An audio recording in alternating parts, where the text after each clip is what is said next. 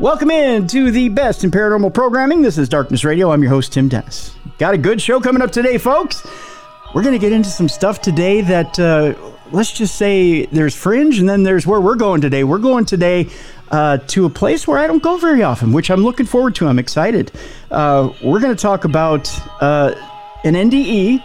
We're going to talk about some crystals and some healing products. We're also going to talk about, and I know when I say that, you may roll your eyes. Don't do it, because I'm interested in this today as well. We're also going to talk about some other theories, some different theories there on the paranormal with our guest, Raffaele Antonio Castaldo. You will know him as Ra Castaldo. First of all, he had a very rare birth, so we're going to talk about that today. He was born still inside the caul, or the amniotic sac. He is a born intuitive artist, mystic, world-renowned researcher, and all-around Renaissance man from a lineage with deep hereditary ancestral history going back hundreds of years in the Mediterranean that is connected to preserving the stellar mysteries. Already, I'm telling you, we're getting deep today.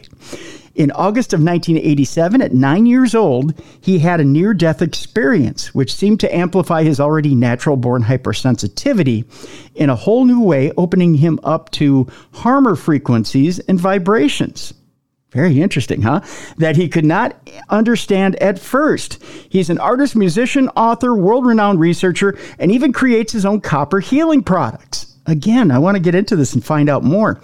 Ra is also a dedicated father, martial arts coach, and even a remote viewer. We'll get into that as well, who has so much more to share. His website, themysticalspiralstore.com, features his copper healing products and crystals. You can also visit themysticalspiralstore.com and patreon.com. TheMysticalSP will have the links in the description of this program, where he does his Quasar Network remote viewing platform and shares his exclusive research and experiments. Ra also hosts his own talk show each week on the Truth Frequency Radio Network on Saturday nights from 7 to 9 p.m. Eastern Time. We'll have the link in the description of this program. Ladies and gentlemen, let's welcome in to Darkness Radio, Ra Castaldo. Ra, how you doing? Tim, thank you for having me. I really appreciate it. Thank you. Thank you so much for being here. Ra, first of all, I got to tell people, okay, I work very hard every week to search out guests for this program. My friend, you freak me the fuck out. And I'm going to use a swear word here right away. I'm searching for a guest for this week, and all of a sudden you pop up in my messenger and just say, I'm the guest you need for this week. I'm like, come on, dude. All right, first of all, anybody who pops up in my messenger and says, I'm the guest you need for this week, I go, yeah, okay, whatever, sure. And I move on, right? Because to me, that's a little hokey. I'm just between friends here. I'm just saying it's a little hokey. Then you start throwing me the links and you start throwing me the information, and I'm like, okay, I'll go down the rabbit hole. I'll take a look here. And I'm like, oh, wait a minute. This guy might have something here. Okay, yeah. Okay, I want to know more. So I go down the rabbit hole and I start looking at your stuff. And I go, all right, we got something here. Now we're talking. So, Ra, let's talk, because it looks here like you got some stuff here, my friend. It looks here like you haven't had an easy life, first of all. Yeah. So let's start. I think that's what comes with discovery. Mm-hmm. A lot of times people have to go through pain and trauma to find out who they are. You know, if you don't get tested, you really don't truly know your limits and find out who you are and what you're capable of in life, you know. And unfortunately, a lot of times people, through certain traumas and things they go through in life, they end up finding out who they are and the limits they can go to and how powerful of a person they are, and that ultimately, if you push through that, you know, the universe rewards you. You know, the universe sees the battles you go through. You get God, universe, however you want to look at it, and you will come out the other side. Let me ask you straight out. What do you believe it is? Do you believe it's God, the universe? You tell me. What is it that you've met up with? I think I look at the universe like the brain of God, basically. Like, I don't look at God like some dude sitting in the clouds like that, you know. In reality, I look at God like the universe. Like, we have neurons and dendrites and all this stuff going on in our brain. You can look at that as like the plasma moving around from stars and comets shooting around. All the information that's being sent around the universe is sort of the brain of God, right? It's Right. the sounds of the universe are connected to the very spinal currents and the energies of our body, right? And Wow. that's the very brain of God, and we're connected. Mm-hmm. We're connected to the network of energies. And where everything, if you look into plasma astrophysics, right? And I have basically a background like a senior undergraduate level of plasma physics. Okay. And I've also spent many, many years researching mythologies and ancient histories and religions, biblical archaeology. And you'll start to see that the universe is explained in ancient writings in a very spiritual way, right? But it's science and spirituality is one and the same. It's entwined together. And that's the problems that we have nowadays, is that we're keeping it completely separate. We're actually letting technology replace our skills so we can just lean back and watch, right? But in reality, we're supposed to be harnessing cosmic and solar energies so we can evolve with the universe harmoniously, right? And that's not woo-woo or new age. That's as ancient as it can be, right? And instead, we're not using natural elements to harness cosmic and solar energies to evolve with the universe. We're instead building objects to replace our to take over our technology, right? So, and that's evolving instead of us evolving as technology ourselves with the universe. We have made technology to evolve instead of us. So right? It's evolving on its own. Why the disconnect? Why are we in the modern world disconnecting from what should be natural, that natural connection to the cosmos? And why are we trying to take over? Why has man got the ego to take over for ourselves and trying to drive this thing ourselves? Well, I think ultimately, not just from my personal experiences, things I've pulled in life, but also from my research, thousands and thousands of years ago on this planet, at one time, there were races that were living harmoniously on the planet.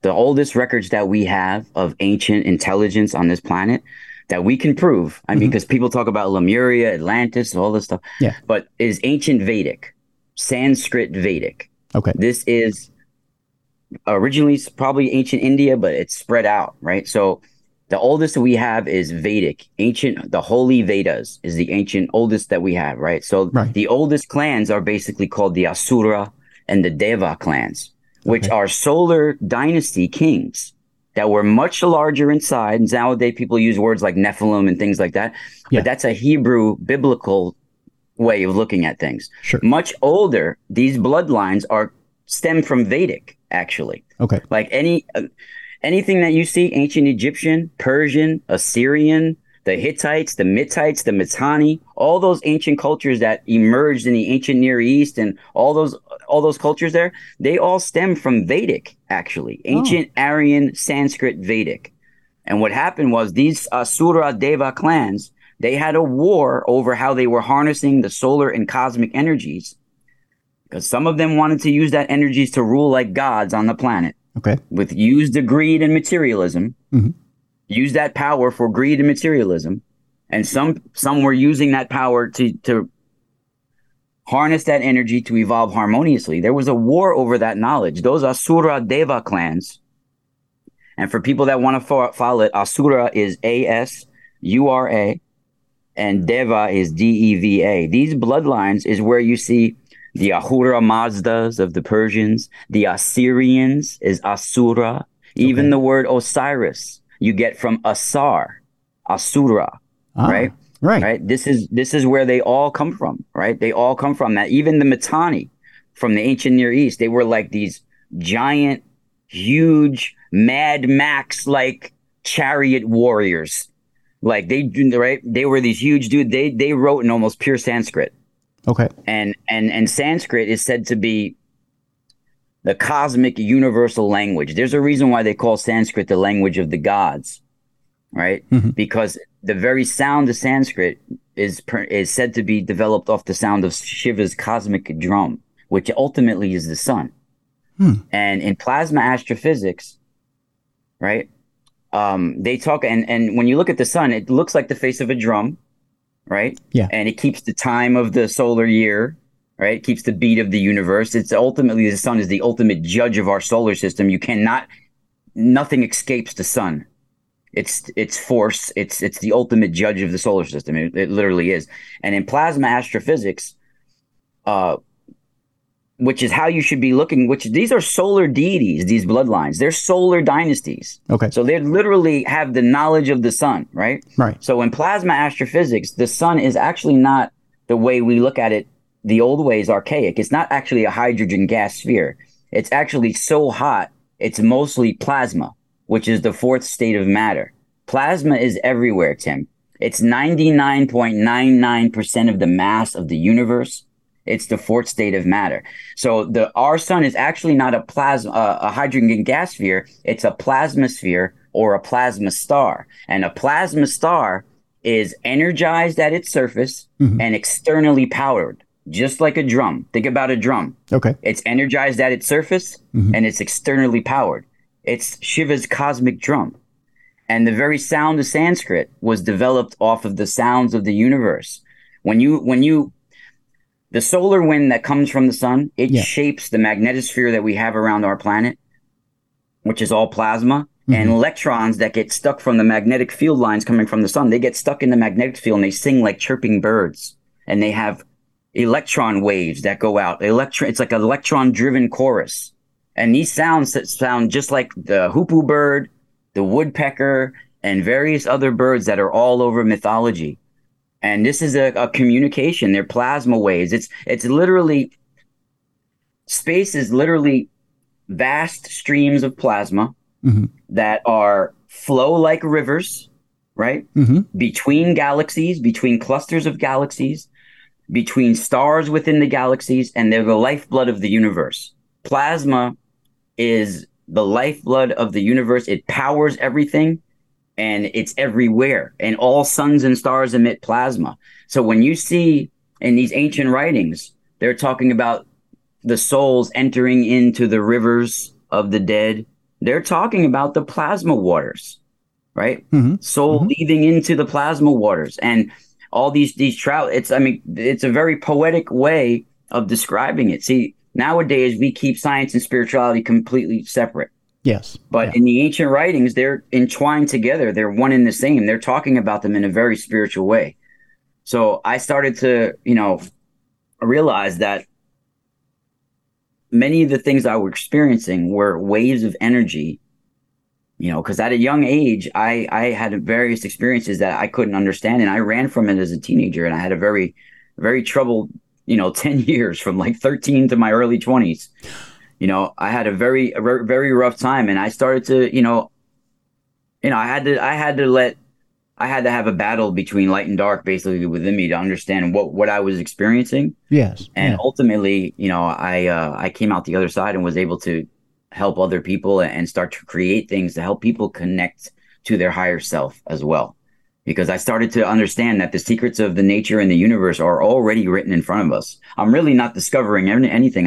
I'm giving you guys the way to look at things from a spiritual initiate or adept, because that's what I really believe happened to me when I had my near-death experience when I was a kid. It was sort of like dying and coming back and being spiritually initiated. And it took me about 30 years to understand what I activated during that experience. When we come back from the break, I want to talk about your NDE and how exactly it connected you. It doesn't sound like, and we'll save this for after the break, but it doesn't sound like you had the typical Christian NDE. And I want you to hold on to that, because we're not going to go into that quite yet. But I do want to go in this direction. That's this, Ra. I hope I didn't go too deep too quick. No. I mean, we did go into the deep end of the pool, but I think we didn't lose people. And I know you didn't lose me. I'm trying to break it down in a way that people can actually grasp it. And because when you mention the word plasma, I mean, people think of two things, I think. They think of plasma TV screens. They think of the plasma in your blood. Right. Well, I'm talking about light.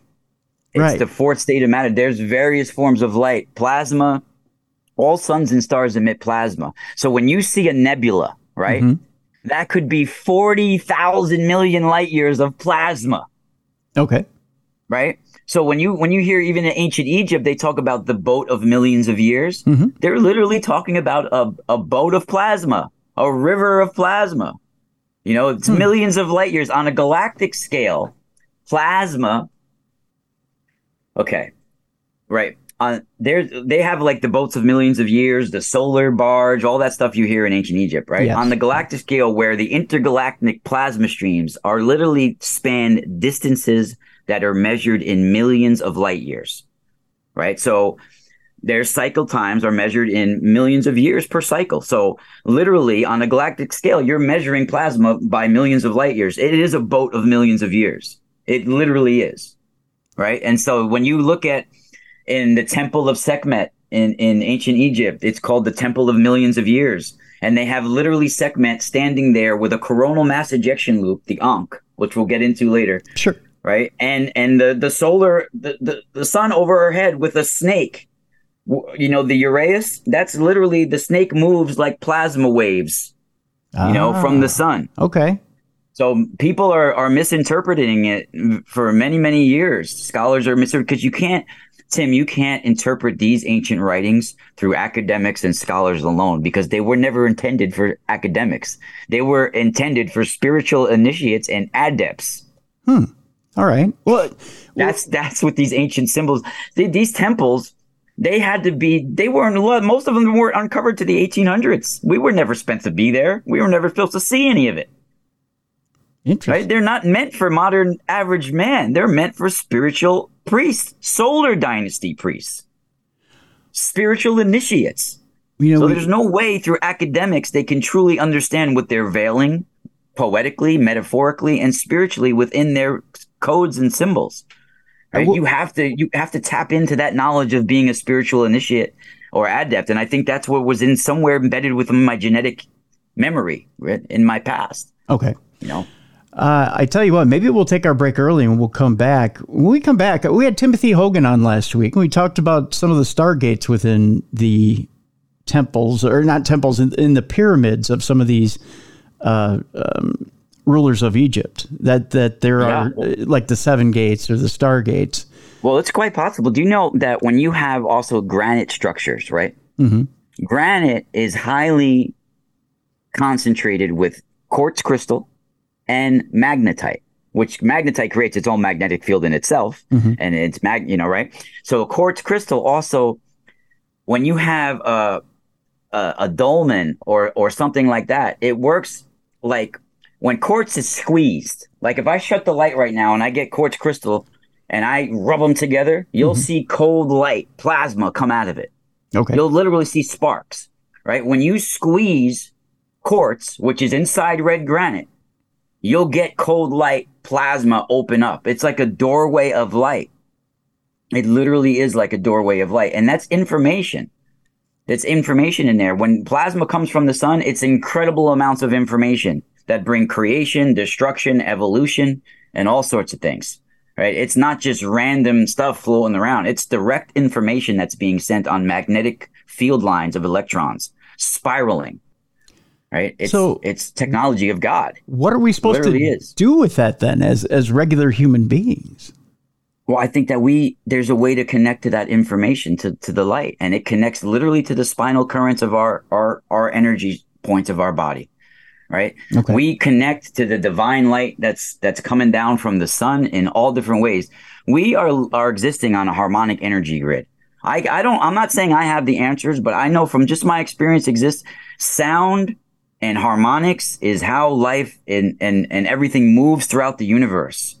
It moves through sound and waves, right? Okay. So I truly believe that we can have something that exists within our same space that we're sitting in right now, but at a different harmonic resonant frequency, right? We have octaves of frequency. Like when we're at an 8 hertz level, we're at like a shamanic meditative state, right? Mm-hmm. But that's divisible by that 8 is mathematically fits into like 72 hertz, 432 hertz, 144. These are all very special numbers that you see in all the ancient writings, right? Even in ancient India, they talk about one day of Brahma is 432 billion years.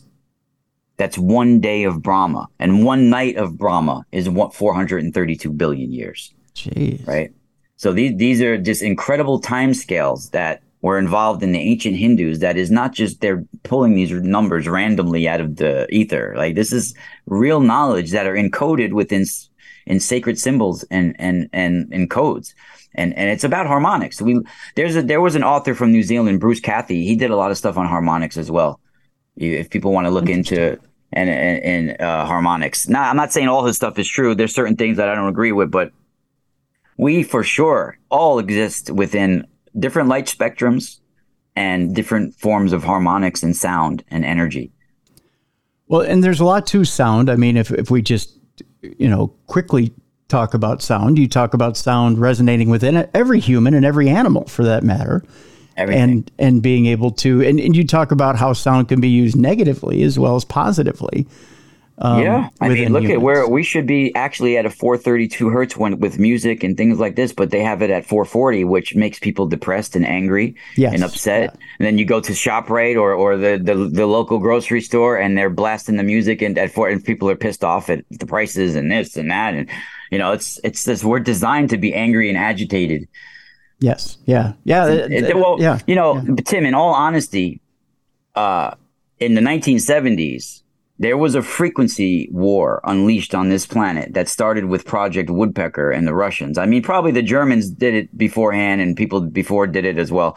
But there's Project Woodpecker, right? Woodpecker is where they were. Basically, you could go to like the old Radio Shack and buy a crystal oscillator and beam a harmonic resonant or ELF, extremely low frequency waves. Mm-hmm. You could literally beam them from on ley lines on lines of energy from crystal oscillators from ELF waves. So what they were doing with Project Woodpeckers, they were beaming extremely low frequency waves on a grid across the planet, and some of it went right through the Hudson Valley here in New York. And in the 1970s, early 1970s, I think it was. Oh, I know exactly when it was because they did it. Check this out.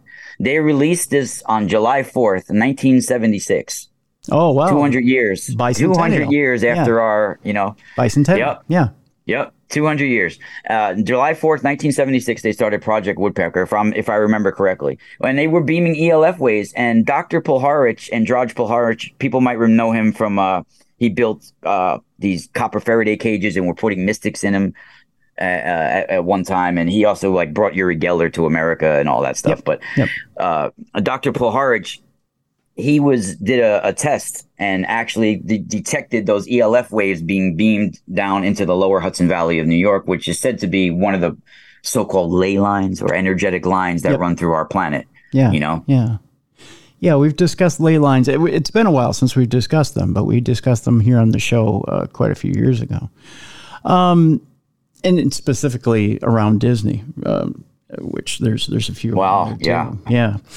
I tell you what, Ra, let's take our break. When we come back, I want to rewind a little bit. I want to talk a little bit about how things started with you. I want to talk about the NDE, and then I want to get into how you started to connect the dots with the universe and how you started to download some of this information. And then I want to talk about your that dark period when you were growing up and how you started to figure some of this stuff out, because it is intriguing. I mean, when most people have an NDE, and I want to get into how you started to discover this stuff versus when most people have an NDE in the Christian side of things, because it seems like the majority of people who have an NDE, they come at it from the light tunnel, relatives, all that other stuff. You had a different experience. So we're going to talk about that when we come back. Our guest, sort of some of it has that light, but a little bit different, yeah. A little bit different. So we'll get into that when we come back. Our guest is Ra Castaldo. Again, we've got links in the description of this program, themysticalspiralstore.com, among others. I want you to check it out during the break. When we come back, more with Ra Castaldo, his NDE, and why it was different than others. You're listening to the best in paranormal programming. This is Darkness Radio.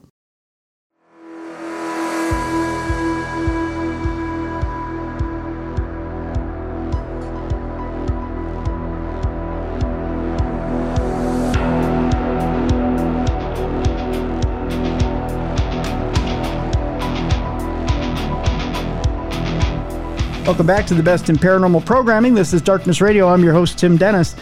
Our guest is Ra Castaldo, and we are talking about all things in the universe, and we're kind of weaving this delicate and complex tapestry. But in this section of the program, we're going to get into how this all happened, and we're going to start with the delicate near-death experience that Ra had when he was just 9 years old. We'll start at that fateful day, Ra. What happened that day that put you into that state? Yeah, well, I actually think I actually had a near-death experience when I was born. Really? As well. Let's go back to that then. Let's see what happened. Yeah, so my mother, I have two siblings that were born in the 60s. Okay. Right? So I was born in the late 70s, 1978. I came 10, 12 years later. Right. So my mom was having a lot of problems having kids. She was trying to have me in 1970. So she couldn't have me for many, many years. Okay. And then she got pregnant out of nowhere, literally out of nowhere. Mm-hmm. And it was a hard birth. And I was actually born still inside the caul, which is being born still inside the amniotic sac with a nuchal cord or umbilical cord wrapped around my neck. Yikes. So I was if you guys see what a caul is, spelled C-A-U-L, the caul, it's when a baby sometimes comes with it just on their head and face, but it's actually sometimes comes fully in the sac. Like my mother's water never broke. Oh my gosh. Never broke. Right. And I was born still in the sac with the umbilical cord wrapped around my neck inside. Oh. So in ancient Italian mysticism, this is actually looked at as a mark of being a seer.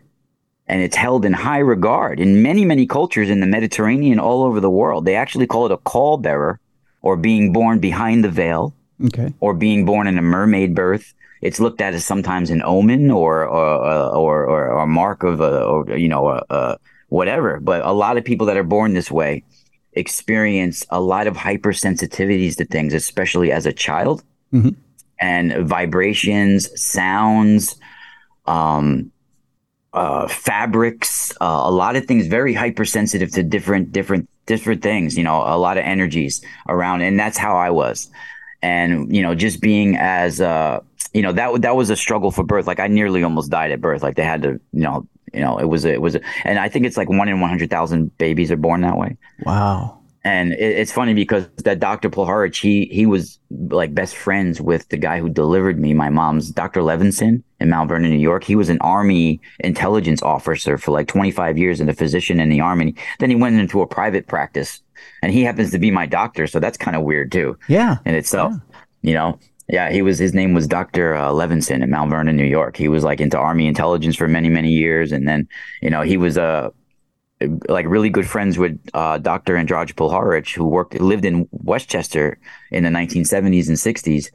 And they were both Army intelligence, and they both were physicians for the Army, and both lived in Westchester County at the time. So they ended up being colleagues and things. So I found that very interesting. Not that it has anything to do with it, but it's kind crazy. Of interesting. Yeah, crazy happens. There's an interesting book written about caul bearers, Tim. It's by the Professor Carlo Ginzburg. It's called Night Battles. Okay.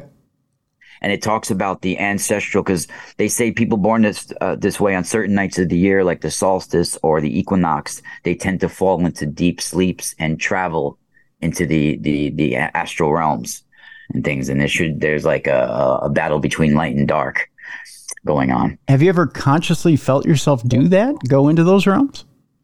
Oh, of course. Yes. Yeah. My whole life when we dream, we are completely going into the spiritual realms, into the other like the dreams that you've remembered, Tim, mm-hmm. right? Mm-hmm. Are dreams most likely that they were so vivid, so alive, so intense that you woke you up from the dream and you retained a few seconds right before you woke up, right? Yes, although you're going to think this is odd. I've told this on the show before. Or maybe you won't think it's odd. I had a few years where every night I was fighting something either otherworldly, or I was getting my butt kicked in a ring, or every night I was getting destroyed. And it was right before I suffered a death or a severe beating to the point where I was almost dead that I would wake up. And then it's almost like you were going through a project programming with that. Yeah. Yeah, like I was being tested night after night after night after night. Yeah. And like they were trying to pull something out of you through trauma. yeah, that's what it was. And then finally one night I got thrown off a tall building and I landed. And I was laying there, but I wasn't dead yet, but I felt myself slipping. I landed. That's the thing. People say, no, if you land and you're about to die or you die in your dream, you're dead. Well, I felt myself slipping away. And as I was slipping away, boom, I woke up. And I just knew I can't die here. I knew at that point, it felt very lucid. And I just went, I know I can't die here. And I woke up. But that environment that you were in the dream was more alive and more real than this environment that you woke up in, right? Yep.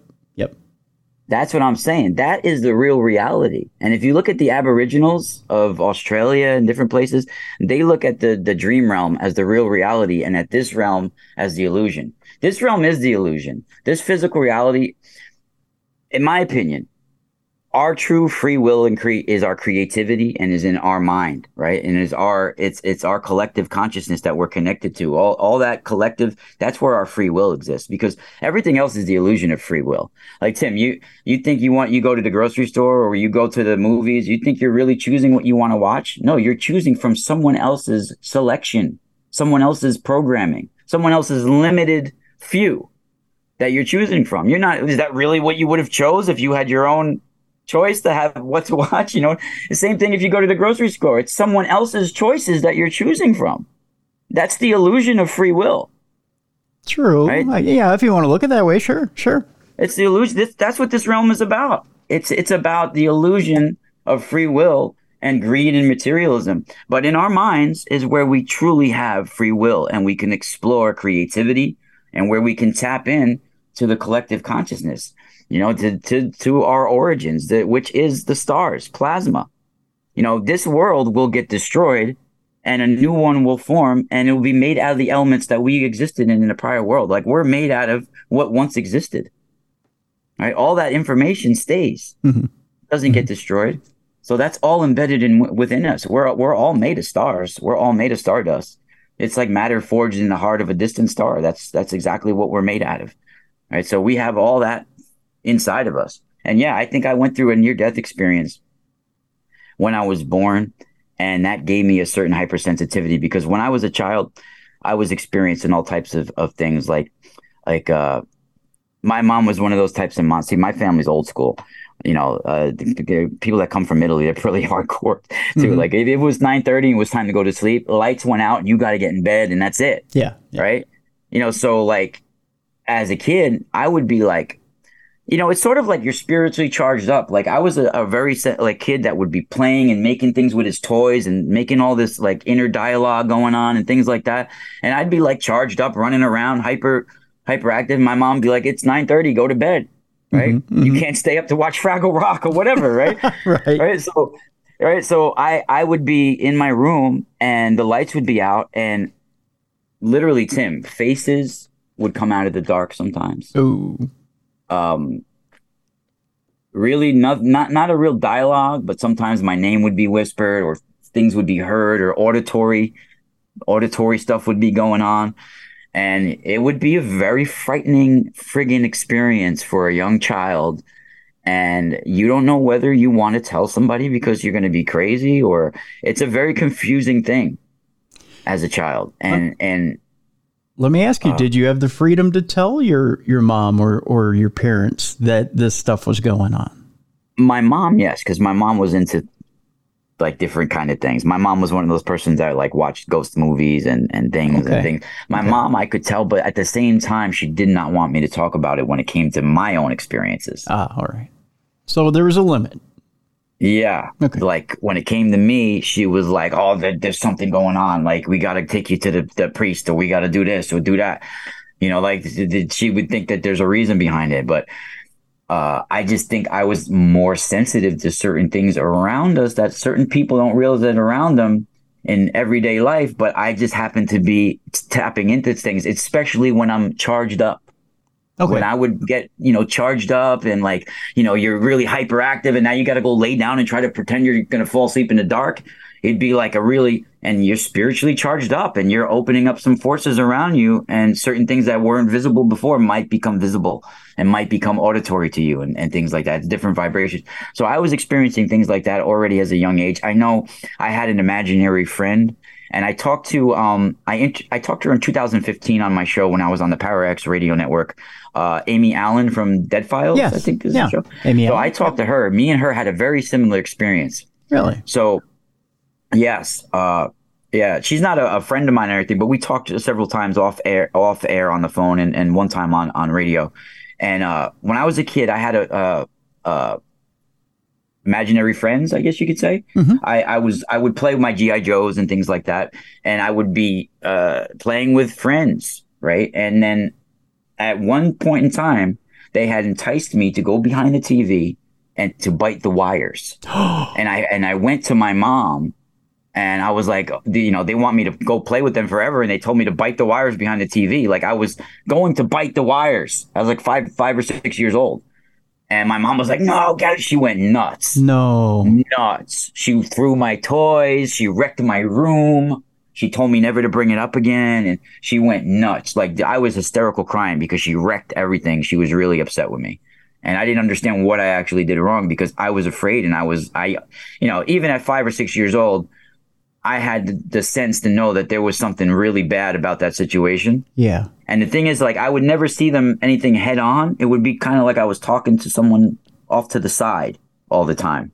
And at this point in time, right before it happened, I literally saw like a figure in front of me. It was not anything that had detail, but it was some sort of like electrical current. It felt like a pulse. Really? That was attached to the electricity, like was drawing me behind the TV, luring me. And I don't remember anything actually telling me bite the wires, but I had this overcoming urge to pick them up. And I caught myself like, what the hell am I doing? Like, and I ran to my mom, like crying, like gripping her legs, and she flipped out. She literally wrecked my room, dude. It was Saturday morning. She wrecked my room. Wow. I remember I couldn't like play a whole day. I was like cleaning everything up, crying, and my toys, Yeah. Yeah, Oh it was intense. But and then at 9 years old, see, I was a very talented kid, not only playing music and different things like that. Like with most people, some people don't have a lot of talents, I guess. One thing I do, trust me, I have my faults, but one thing I'm very creative. Yeah. And I'm good at sports and things like that. There's certain things I'm horrible at, but I'm good with music and I'm good with sports. I'm very athletic. So as a kid, I was involved with pretty high level soccer. Like I played not just a rec league on Sunday mornings. I played on a travel team that we traveled around. We played all year round. It was expensive to be on the team. They had to select you to be on the team. You had to try out. I was like the 1978 North Rockland Sting that we were called. It was a travel team. We traveled all along New York State.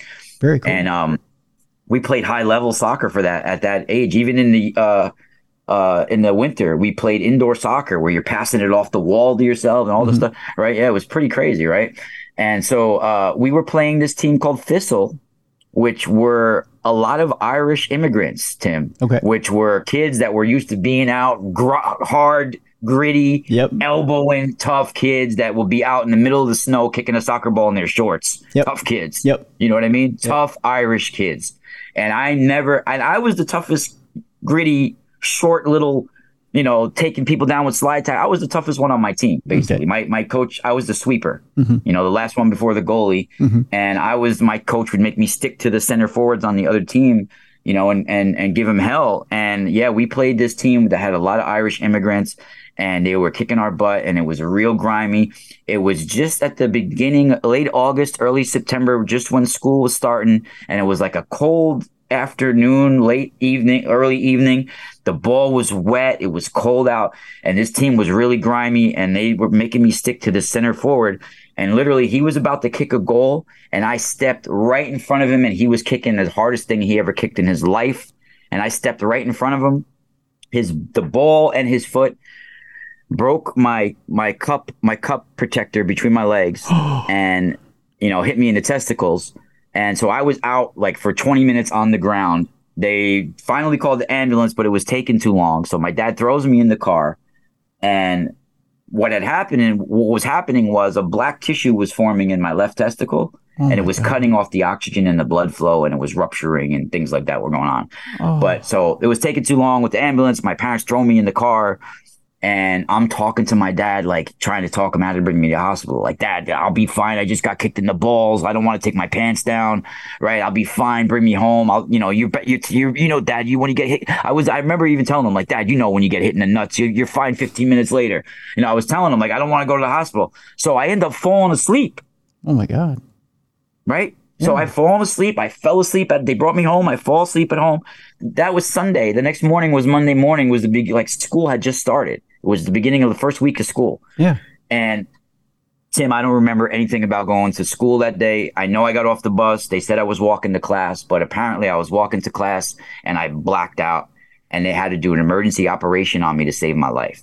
Wow. And they had to cut my testicle open and pull the black tissue out and things like that. And what the weird thing is, too, is there happened to be at the hospital here, the Good Samaritan. I was either at Good Samaritan or Nyack. I forget now. But it's here in Rockland County. It happened to be this guy, Dr. Barr, Barr. Shout out to Dr. Barr. If you ever hear this, he's out there. He's still alive now. He was in his late 30s at the time. He was already very well-known master surgeon, like a specialist. And he happened to be at the hospital that day doing another surgery. And then I come in the ER and they called him like, yo, we need you on this other thing. And he actually was the one that gave me surgery. He actually was really cool, Tim, because after the surgery, like 2 days later, he came by to see me and they were like, he doesn't really do that. And he came by and talked to me a couple of days later and was like, cool. He brought me a gift and stuff. I was playing Nintendo in the room. Wow. But so I don't remember going to school or anything like that. So what had happened is they had to do an emergency operation. And I remember, Tim, literally about a minute before I woke up on the operating table, I had like what people would call a near-death experience that changed my life.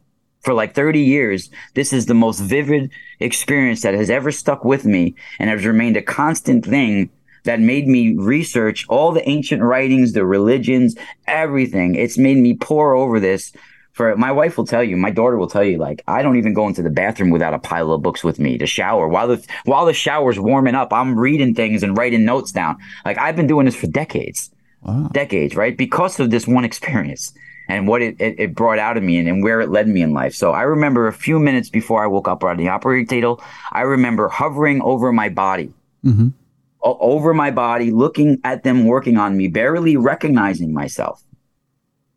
Seeing the nurses, and I was, my legs were out, my arms were out like this, and they were working on me. I made like this, I was hovering over my body, like in spirit form or however you want to look at it, astral, right? And I'm looking down at them. And I made this conscious choice. I remember, I don't know if I said anything or how it was, but it was more like a telepathic thought that I was like, I don't want to go back to that. Like, that looks real bad. Like, I don't want to go back. Like, that looks bad. I'm like, I don't want to go. Like, I made a conscious decision not to go back to that pain. Right. And the minute I made that choice, I remember a warmth, like a light, but it was more like a warmth that surrounded me, like on the north, south, east, west, all sides it came from. All sides. And then I immediately went as fast as you can imagine, like somebody catapulted you straight up. Like just like as fast as you can imagine, like you're flying, like Superman would, like you literally are flying, like it's you know what I mean, like you're boom. Yeah. And I was outside looking down above outside of Earth, looking above Earth in front of when you see like on a hot summer day, you see like that shimmering wave in the air. Yeah. Well, there was this shimmering wave in front of me, like that, like water or something, like in the air. A little condensation. Yeah. Was brought inside of this, but it was more like a tube of water, kind of like a wave, but like a whirling tube of water, right? Mm-hmm. And I was inside of this, and it was like information was inside of there about me. Like it was like every fiber, every cell, every molecule of my existence was not just being weighed and judged and analyzed, but discussed by a council of something. it just was like the data that had to do with my life and everything about me and was like in some sort of fluid state inside of this shimmering water in above earth. And I had the only way I've been describing this from all the years is that it was like imagining you're inside a carpenter's level and you have to level yourself out like you're the bubble in the carpenter's level. Okay. So intuitively, somehow I knew I had to level myself out in this water. And I was leveling, like I was in crucifix pose with my arms out and my legs down like that. And I was leveling myself out until I leveled myself out in it. And then I woke up on the operating table in that same position like that and freaking out. Finally, when I leveled myself out in that like shimmering water, even though I was never wet, it was never actual water. And it took me 30 years to realize that I was probably inside the plasma magnetosphere, the magnetosphere around Earth, which is probably what the ancient Egyptians called the duat and things like that. Mm-hmm. But, it's like an afterlife realm where all your particles are being analyzed and judged, right? And I think I was inside this structure where everything was just being in a fluid state. And I was describing it different ways for years. I think I actually was in some sort of region of the magnetosphere that's around our planet, which is like a dynamic landscape of plasma, right? And I think I was inside one of a tube like that. And I've been going through the ancient writings for many, many years, and I find them actually describing things that I experienced within the ancient writings, within the Book of Two Ways, the Book of Caverns, the Book of Dead, all these ancient writings from ancient Egypt and various other places. Even when they talk about, Varuna from ancient India, how he's the god of the solar ocean and all the realms that's going on. I mean, it's all in there. It took me 30 years to find some of it, but I've been going through it. So I literally woke up on the operating table after that experience, like in that same position. And I remember even like fighting with the nurses, like, did you guys just take me out of like a tube of water? Like, where was I just now? They're like, oh no, you were like being operated on, like you were hallucinating or dreaming or whatever. And I was upset for a while, but that experience completely changed who I was as well. Like everything was different. The way I experienced music, heard music, the way I understood different things. I just was a different person. The way I talked to girls and people and how I approached things, everything was different. I was just, it just changed me. It upgraded me in some way. I became a different person, but it also made me more sensitive to things as well. I bet. In a good and a bad way. Like dentist things, fabrics, things like that. Just some things just are too sensitive for me to even experience. Okay. So here's the question I have right off the bat here, Rob. Yeah. And it's this. You described the experience like being in water, then there's a council there judging you. And the first thing that hits me, and this is just instinct, and that's all it is, but the minute you start explaining this, the first thing that hits me is you were too young at that point to have been initiated into dogma. So when we pass, we've been hit over the head with dogma. Okay. So, and I'm not going to cast aspersions as to what, if I take it, your mother's an Italian mother and is probably a good Catholic, yes or no? But and she probably tried to take you to church as much as she could. I don't know if she passed now, but yes, you're right. Yes. So she probably, as a good Catholic mother, wanted you to go to the light and see Jesus. But at that point, you may or may not have bought in. And if you hadn't bought in, you weren't going to go that route. If you're still at that point wondering about the mysteries of the universe, you hadn't been initiated yet into dogma. So where you were going to go was going to be open to interpretation. So you literally saw Oz behind the curtain. You saw the raw interpretation of what's in the afterlife. That's interesting. Yeah. Because in the Catholics, they say about the light in Tibetan, the light is not necessarily a good thing. In the Tibetan Book of the Den, they have the Bardo realms, where the lights are actually these warm, beautiful lights that are alluring. Because say if you like were a glutton in life, you'll see these beautiful, alluring yellow lights, and they'll lure you to the realm of the hungry ghosts, where you'll forever be hungry for things since you were such a glutton, and you have to go through these cycles of learning and things like that. So in Tibetan, yeah, those lights are not necessarily a good thing. They lure you to realms of like if you were always looking down on people, you'll be lured to the realm of the giants, you know.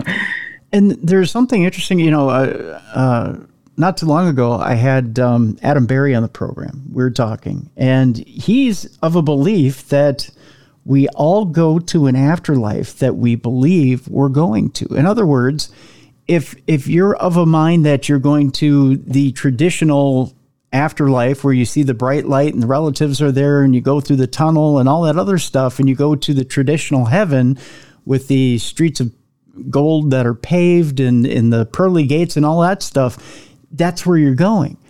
But like you pointed out, if you go to a Tibetan afterlife, or if you're going to another afterlife, or you're going to a quantum afterlife, or whatever afterlife you believe in that you're going to, or if you believe you've sinned so badly that you're going to hell, let's put it that way, then that's where you're going.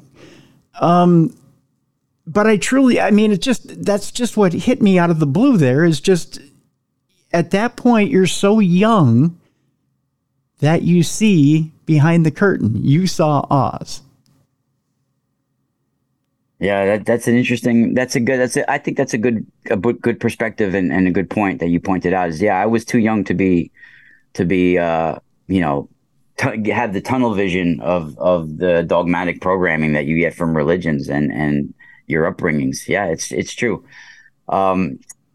It did lead me to being troubled for many years as well, because I think if I was an older man, that experience would have probably made me change my life and change everything. It did make me change my life, but it also made me think I was going crazy at a certain periods of time, because it opened me up to even more things, and the more I wanted to explain things that I was seeing and feeling, the more people told me I was hallucinating and that it was just I was under anesthesia and things like that, because I did try to share the experience numerous times, even with my music teacher in school, in middle school, and I knew that that was not something that I was dreaming, that it was like some sort of experience, even though I might have been under anesthesia, yes, at the time, and I was being operated on. I feel like that there was a time where I slipped in between worlds, But anesthesia wasn't the answer, my friend. It wasn't what called, well, because I had shared that as a kid, and they were saying it was the effects of being under. I know, and that was the training at the time, and that's what they would tell you. But any medical doctor or surgeon now would tell you, no, you did have an NDE, and what you saw there was, again, and anybody who has any training would tell you that at that particular point, what you saw was not bad. You're right. I agree with you. And at the time, I was just a little, the different things that I were experiencing. I was a little embarrassed. I didn't want to tell people at school and stuff as well. Oh, sure. There's actually a book, Black Elk Speaks, where there was ever hear of Black Elk? He was a native shaman. Yeah. I think he was with the Sioux. I forget if he was with the Sioux. There's a book, Black Elk Speaks, that he had a near-death experience when he was at 9 years old as well, where he was really sick. And it's a famous near-death experience that people talk about. And it's very interesting things that he was experiencing, going through the clouds, and things can come down from the clouds. So there's a lot of similarities even with that experience that I read that I had, because I didn't know about his experience, me being 9 years old. I didn't read that till I was in my teens. And there's a lot of similarities I've seen with other people. It's a way of describing, and I think the way Black Elk described it was through his upbringing and through his culture and what his tribe has shown him, and that's the way he explained his near-death experience. But there was some sort of analyzing, and what could be judged with a 9-year-old as well. Not too many things, but it was a deeper thing than what we know as judging. It was like the very cells and molecules and layers of my existence were being analyzed. Analyzed? Yeah. Analyzed. Yeah. I have no words for it. I can't tell you what it was because I've never been there. Yeah. I can't. Yeah. I do think I was in the rivers of life and death. And that's what I think ultimately souls, when they leave the earth, harmonics, octaves, they travel through solar octaves and stellar octaves, and they go through, a whole level of different traveling through harmonics. It's through light. It's through plasma. It's all through rivers of plasma. And that's exactly what's explained in all the mythologies that we talk about. Even the mythologies where you have to pay like the reaper to cross the river and all this, they're telling you right here, it's already written in front of us. It's just that people don't have that lens to look at it through that way. It's very interesting. Very interesting. We have just a few minutes left here on the program. I do want to cover a couple of things here quickly. The mystical spiral store. I want to cover quickly how you got into the healing products and the crystals. I know a lot of people start to roll their eyes when they hear about it, but when you wrap copper coils around crystals, it enhances the property of the crystals. And crystals like tourmaline, quartz, even Rochelle salt, they can carry electrical currents and generate plasma, cold plasma, electricity, light. Information can be stored, received, and amplified with crystals and gemstones. And when you wrap copper around coils, it enhances those properties. Now, when you twist copper, like when you see this harmonizer, this is twisted copper, right? Okay. When you imagine a normal piece of copper, Tim, has a positive and negative pole. Yep. Positive and negative, right? Yep. When you twist the copper clockwise, like you see it's here, it's twisted clockwise, right? Yep. Imagine twisting a sponge and wringing out all the negative water in it, right? So all the negative electrons and negative charge that's in the copper, when you're twisting it, you're wringing that out and leaving just a positive charge within the copper. And then you're making it into a circle or a coil, which leaves a continuous current of torus energy. And when it's made out of a coil, like the coil in the middle of this, it literally is like a vacuum to suck the negative energy and negative currents, even negative pain, into the bottom of the coil, and out throw the top is positive. So it's a constant loop of sucking in the negative and putting out the positive. And it's real science. There's nothing. So some people look at crystals and they look at it like a lump of minerals that's pretty. They want to put it near. But if you learn how to work with crystals and use them, it's actually you can use them for harmonic frequencies, like for 432 hertz, and to store frequencies in them, and for healing purposes, for clearing negative energies. I use copper to shield me from EMF with shungite. One of the main things that I make is copper and shungite pendants, where I'm wrapping copper coils around elite noble shungite, which is up to 98% carbon 60. C60, right? So this is EMF protection, shields you from negative radiation and things like that. So wrapping copper coils around shungite is very beneficial when you're around Wi-Fi, when you're around all these currents. So even if you have like a shungite pyramid next to your or just shungite in general, I'll send you know what? Give me either your P.O. box or address. I'll send you some stuff. Yeah. And you let me know how you feel afterwards. I will. I'll definitely do that. Yeah. I'll send you a gift package and you tell me how you feel. I appreciate that. I'll do that. And so it's the mysticalspiralstore.com. I send gifts with every order as well. And I use this to protect me from certain frequencies and to help me connect to copper. Helps you connect to the higher frequencies and higher information as well. They've been using copper for thousands of years. They use copper, gold, silver, even on spacecrafts to shield them from things with gold. So twisting gold, twisting copper, twisting silver has amazing properties. And there's a reason why they even use copper twisted. It's twisted copper that really is to help. A lot of people use those copper bracelets and copper socks, but you're not really getting the effects in those copper ones that you would get from using twisted copper, twisted clockwise, using the royal cubit measurement that we use. Now, royal cubit measurement is an ancient measurement that you use in ancient Egypt, a little over 20 inches, right? And it's when you cut it from the royal cubit measurement, that's at a harmonic resonant frequency of 144 megahertz, which is harmonic light speed. Okay. So it's beneficial frequencies for our mind, body, and soul. Right? There's really nothing metaphysical or mystical. Even though I say the mystical spiral, there's really nothing mystical about it. When we say mystical or magic, it's just technology we don't understand. It's secrets of nature and the universe that people aren't properly understanding. And Slim Sperling in the 90s helped. Some of the tensor tools that I designed were inspired by Slim Sperling, who came out. Even we got face masks. Oh, I see. These will actually shield you and help pull mucus out of your lungs, even that you get from eating sugar or smoking. Okay, things like that. Yeah, I mean, twisted copper is very beneficial, and we have harmonizers. Even the double wrapped harmonizers are really incredible. Check this one out. This is double wrapped with the Royal Cubit. Oh, yeah. Okay. Interesting. And this is made in the same torus system as a supernova explosion would see. This is the way gamma ray bursts of light happen. This donut torus shape. Everything is through torus fields. To kind of describe to people what it looks like, at least to me, what it looks like. If you remember the old LA Kings logo, for hockey. Do you remember the crown? What the crown looked like? Oh yeah, you're right. It does sort of look like that. It's basically a torus. Yeah, a torus. And it has a coil going down the middle. Yep. Yeah. And it has a crown. Yep. With just a few minutes left here, and again, folks, the mysticalspiralstore.com. We have a link in the description of this program.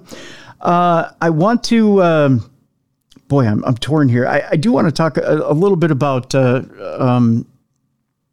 I don't know if we have time to launch into it, but a little bit about remote viewing with you. We've covered remote viewing in the past. How is it different with you than it is, say, other remote viewers?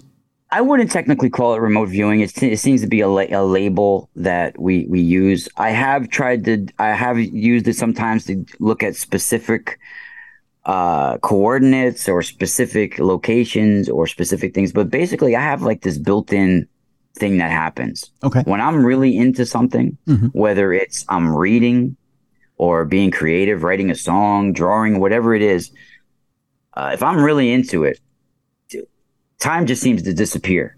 Okay. 3 hours could just pass and I'm like, holy shit, it's morning. Right. So like time just disappears and I get into it at certain times. And this is when I'll get vivid, either symbols, faces, scenes, some kind of knowing comes over me. And I could be reading something about Edgar Cayce or reading something about something and it just comes over me. And it's like an imprint where I have to doodle it or I have to get it out or I have to get it out creatively somehow. Okay. And it comes over me. So I call that a sort of viewing. I get some kind of viewing about things. I wouldn't call that remote viewing, but that's kind of like what people call things nowadays. So it's kind of like using it.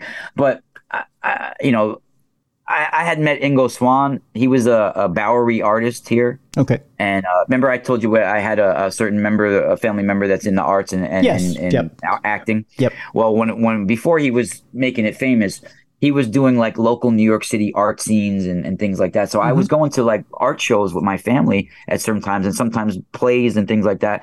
And there was an art show I went to that my cousin's friend was showing his art at, and Ingo Swann was showing his art there in the 80s. It was in the Bowery, and he's a well-known remote viewer, had passed away already.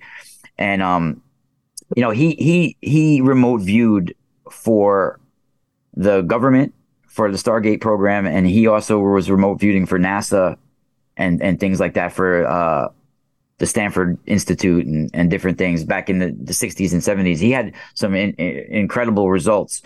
And I believe his remote viewing also came from his creativity and his art as well. Wow. I think this is where we tap in to cosmic knowledge, universal data. Yeah. That's all around us. I think when we explore, when we're able to explore your career, I actually think he was suppressing other things that made things also come up in him as well. But that's not for me to talk about here. Okay. Yeah. But I think when people explore their creativity and they explore their true selves through their creativity, like you let your feelings and emotions pour out through your creativity, whether it's whatever. It could be cutting the lawn. You could do, you could be trimming the hedges and making. If you let yourself pour out your creativity, whatever you do, pay close attention to what comes out. Because you may think, even if you're writing a song or a poem, say you think you're writing about your girlfriend or whatever the hell you're going through at the moment, later on, you may realize that real cosmic knowledge came in during that. Yeah. And what you're writing and what you're drawing or what you're experiencing is way deeper than what you think. True. Very true. Very true. And lastly, the show on the Truth Frequency Radio Network is Saturday nights from 7 to 9 p.m. Eastern. It's been going for a while now. And I think 2017 I've been on since TFR. And then before that, I was on the Para X Radio Network for a couple of years. Yep. But yeah, I basically do the show solo every Saturday night, unless I have a guest. I have a guest once in a while. I would say I have about 10 guests a year. Usually I have Gary Wayne on a few times a year, Professor Chandra Wickraman-Singh, who's an astronomer, my buddy Glenn Kreisberg, who is into megaliths, and Maria Wheatley. I have a few people that I stopped interviewing because I don't get paid to do it. I do it just for a passion. The radio show I do it for free. Mm-hmm. So I stopped just interviewing just people I don't know all the time. And I interview colleagues and friends that I can actually like go back and forth with, like we're playing tennis with Tim Dennis. There you go. Hey, you're a poet, man. Well, you're a musician as well. So but like you could do it very well. I mean, you could do it pretty much with anybody because you don't know me very well. I mean, I think we talked a couple of times through messages before you interviewed me. Yep. Before I said, "Hey, I'm ready for I'm the guest you need." But you're very well at being able to interview all different genres. You could see because you're not used to interviewing somebody talking about plasma physics. No, I'm not. It's a new field for me. But the key is to listen and to be and to have an interest in people. That's the key, and wanting to get to know people. So it's and wanting to tell their stories. So and I wanted to tell your story today, Ra. That was the deal. Thank you. Appreciate it. They caught a little glimpse. Yeah, there's so much more. I mean, I could. There's. I mean, maybe we could do another show in the future. Absolutely, and that's the thing. A story is not just one chapter, and we got through one chapter today in your story. And I encourage people to check out your show as well on the Truth Frequency Radio Network. We'll have a link in the description of this program so people can check out more of you because you're a fascinating guy, Ra. I'll tell you that. Thank you, buddy. I appreciate it. You as well, man. You're the OG on the radio, man, in the game now, and now you're on TV as well, man. Woo. I did a season of Paranormal Night Shift, so nice. You got to see me flap my gums on TV. It is what it is. So it's an accomplishment, man. Not many people should go on TV and things like that. So. Yeah, maybe someday I'll do it again, but you never know. It's just one of those things. Well, you should be proud of yourself, buddy. Well, thank you. I appreciate it. Because it's a grind. It could take 20 years before people start recognizing you and understand and remember and knowing who you are. True. Very true. Very true. My deal and my passion is to get people's stories out there and tell these stories and just being able to connect with other human beings and getting to know them. That's what my deal is, and to be able to entertain people and every once in a while make them laugh. If I can do that and people enjoy the work I do, that makes me happy. You're like the version of the lady on Fear the Walking Dead who just wants to get everybody's story with the camera. Did you ever see that? Yeah. I love that show, actually. Yeah. That's kind of it. Yeah, I love getting people's stories. So it's to me that's a passion. If I can get people's stories and at the same time entertain and every once in a while get a little laugh out of somebody, I'm good. So I felt it. I knew you liked that show for some reason. I felt it. I knew it. Yeah, I do like that show a lot. Well, I really want to thank you for inviting me on your show and agreeing to have me on. I appreciate that. Yeah, well, thank you. Thank you for hitting me up. But it was a pleasant surprise. I'll put it that way. So, Ra Castaldo, again, folks, lots of links in the description of the show. I've actually got some pictures, too, that Ra provided. you can check those out at our website, darknessradioshow.com. In the blog, I'll post those pictures there so you can check out some of those pictures. Rod, do you want to tell people real quick what those pictures are of? Yeah, we have pictures of what we were talking about, the coronal mass ejections of the plasma coming from the sun and how they are what I believe to be the Ankh of ancient Egypt and the Pasha of Hindu that I really didn't get to speak of today. I talk about that in the pictures. There's pictures of the megalithic red granite dolmen that I have over here in North Salem, New York. It's very ancient. There's pictures of that. There's pictures of my crystal skulls that I bring to that spot. And some of the various Vedic and Hindu deities that are holding the coronal mass ejection loop in their hand. Various deities showing the coronal loop that you could see in the pictures that I provided from NASA Goddard of what a coronal mass ejection flare looks like. And literally, they're described in the Vedas as the Varuna Pasha. And Varuna is the god of the solar ocean who wields his golden noose that lassos souls into the celestial waters. What a beautiful way of describing a coronal mass ejection as a golden noose coming from the sun who lassos souls into the celestial waters.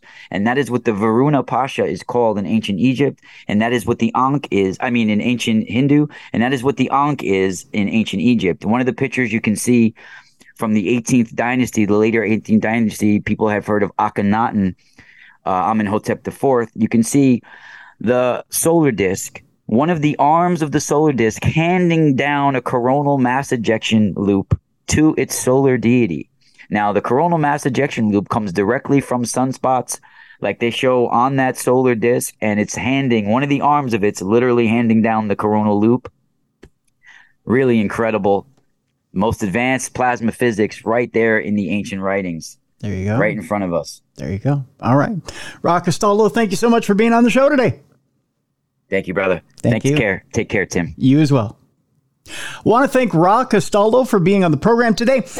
Again, the links to the radio show, to the shop to get the twisted copper infused crystals, to all things raw, are available right now inside the description of this program. Also, there's also a link there to go to darknessradioshow.com to the blog to check out some of the pictures that Rob was talking about at the end of the program. I know it feels like we might have drank from the fire hose a little bit today, kind of getting hit with that information. I encourage you to check out his radio show so that you can kind of, especially if you're interested in where he was going with some of this information, to look into it more, look further into it. It's one of those things where with this program, you kind of get, you get a blush of what we're talking about. If you want to go deeper into that rabbit hole, you can. We've introduced you to the guest, and now it's up to you if you want to go further, which is kind of nice about this program. We introduce you to people and their stories, and you can go further with it if you choose, which is what I love to do. I love to give you that introduction, and you choose to go further if you want. Ra's an interesting guy. I'll give him that. When he first introduced himself to me, like I said, it was over Messenger, and he just said, "I'm the guest you're looking for." And I thought, that's either a lot of ego or it's an instant connection that I didn't think the universe was going to make. You kind of have to take life the way it comes sometimes and say, okay, you know what? I'm willing to take a chance. Let's see. It was either going to be a wonderful happenstance or it was going to be a disaster waiting to happen. I'm glad today was a wonderful happenstance. That was nice. It was a nice surprise for my day, and I appreciate that. It was a wonderful Thursday, so I don't regret taking the chance, not at all. In fact, I think it was a good experience. So thank you to Ra for being my guest today, folks. I'm looking forward to what's in store for the rest of the year here. We've got some exciting plans for the rest of the year, and again, if you have a guest that you want to hear, just send it along, tim@darknessradio.com, and I'll be glad to get your guest in here. You know, one of the people I'm looking forward to try and wrangling onto the show is a man who's coming to Minneapolis here. He's on tour right now, and that is Neil deGrasse Tyson. I know that's kind of a big get, but sometimes when you throw things out into the ether, they come back to you like a boomerang. So I'll throw it out there. And I have some friends who are actually promoting the event. So let's see. We'll see what happens. You never know.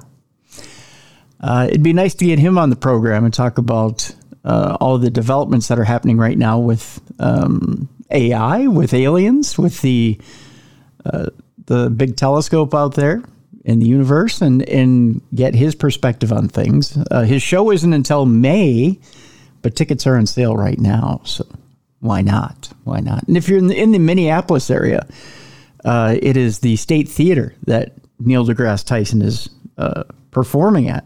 And May 10th is the date. So I encourage you to go get tickets to go see Dr. Tyson. Why not? I mean, there's certain people you just have to go sit through and you have to go get their perspective on things because they're so learned, and the things they've seen and their opinion on the things they've seen are so fascinating. That's just one of those people that you just absolutely have to, if you have the opportunity, you have to sit and talk to, or have to sit and even ask a question if you're allowed to do so. So why not? Why not? Coming up on the weekend, folks. And we're getting close to Halloween. It's right around the corner. Again, if you're taking kids out for Halloween on Tuesday, be sure that you've got them in the proper attire. If you're taking them out at night, make sure you've got those reflectors on them, or you've got something on them where they're able to be seen, especially if you're taking them out at dusk or at night. Be sure you're checking the candy too, folks. There's some disturbing reports out there about certain candy. I'll give you one that I learned from a friend of mine. There's a report on TikTok, and I'll just make this quick.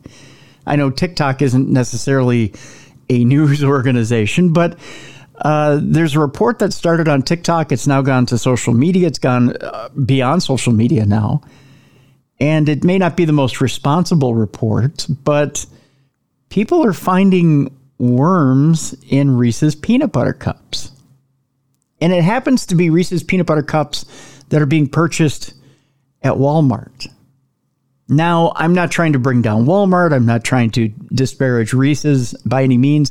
I love the Hershey company, and I've toured the factory. I love Hershey's. Hershey's and Reese's has responded to it.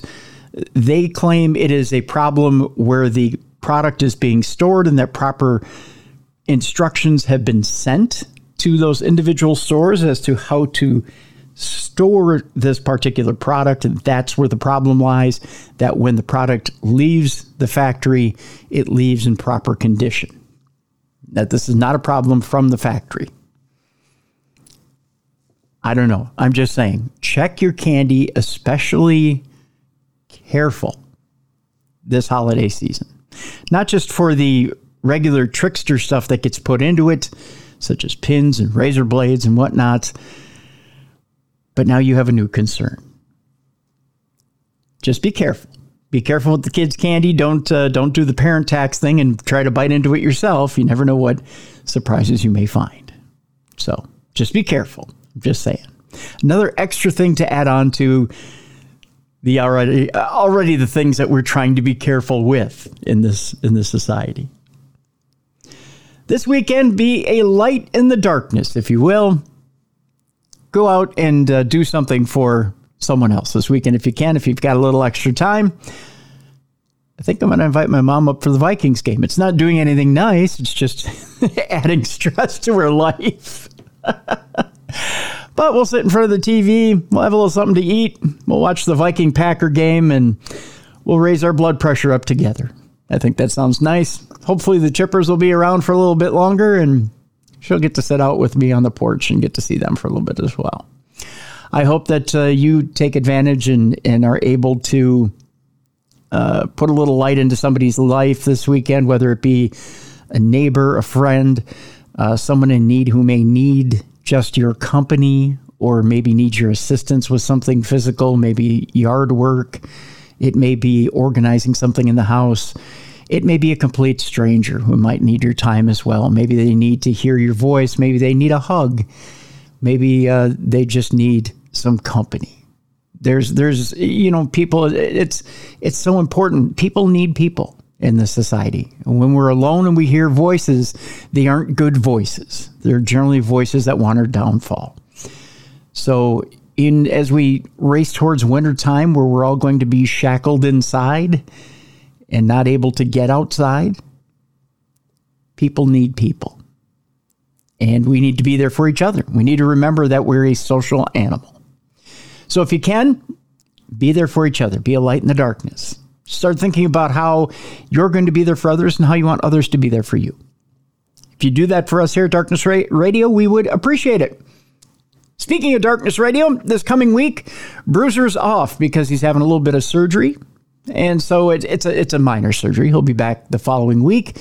So in the meantime, I believe we have Mally Fox in next week. So we're looking forward to having Mally in next week, having an old friend by, and that'll be fun. That'll be fun.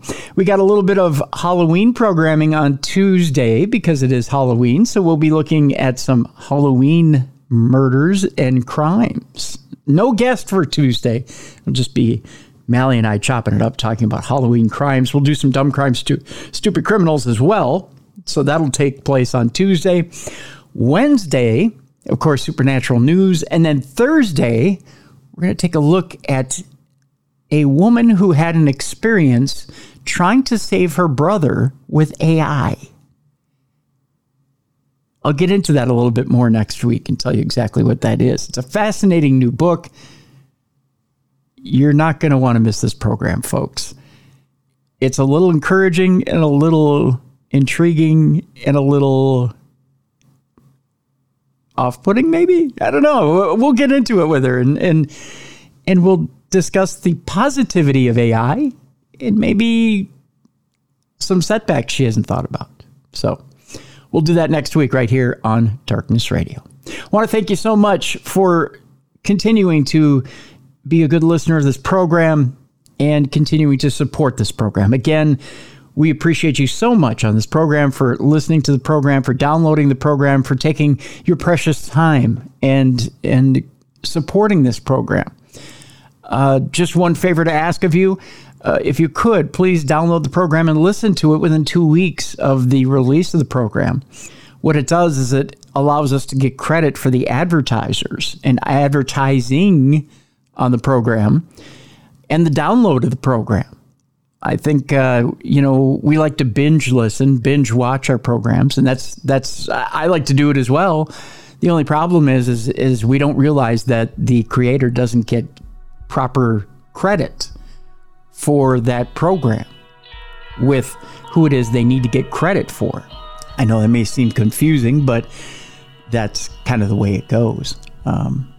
So we're just asking that favor. If you can listen to the program within 2 weeks of downloading it, we greatly appreciate it. So there you go. So again, that'll do it for this week. Thank you so much for being there for us. We love being here for you and want to continue to be here for you for many, many years to come. So thank you so much for being there for us. We'll see you next week. Thank you so much. And thank you for continuing to listen to the best in paranormal and true crime podcasting. This is Darkness Radio.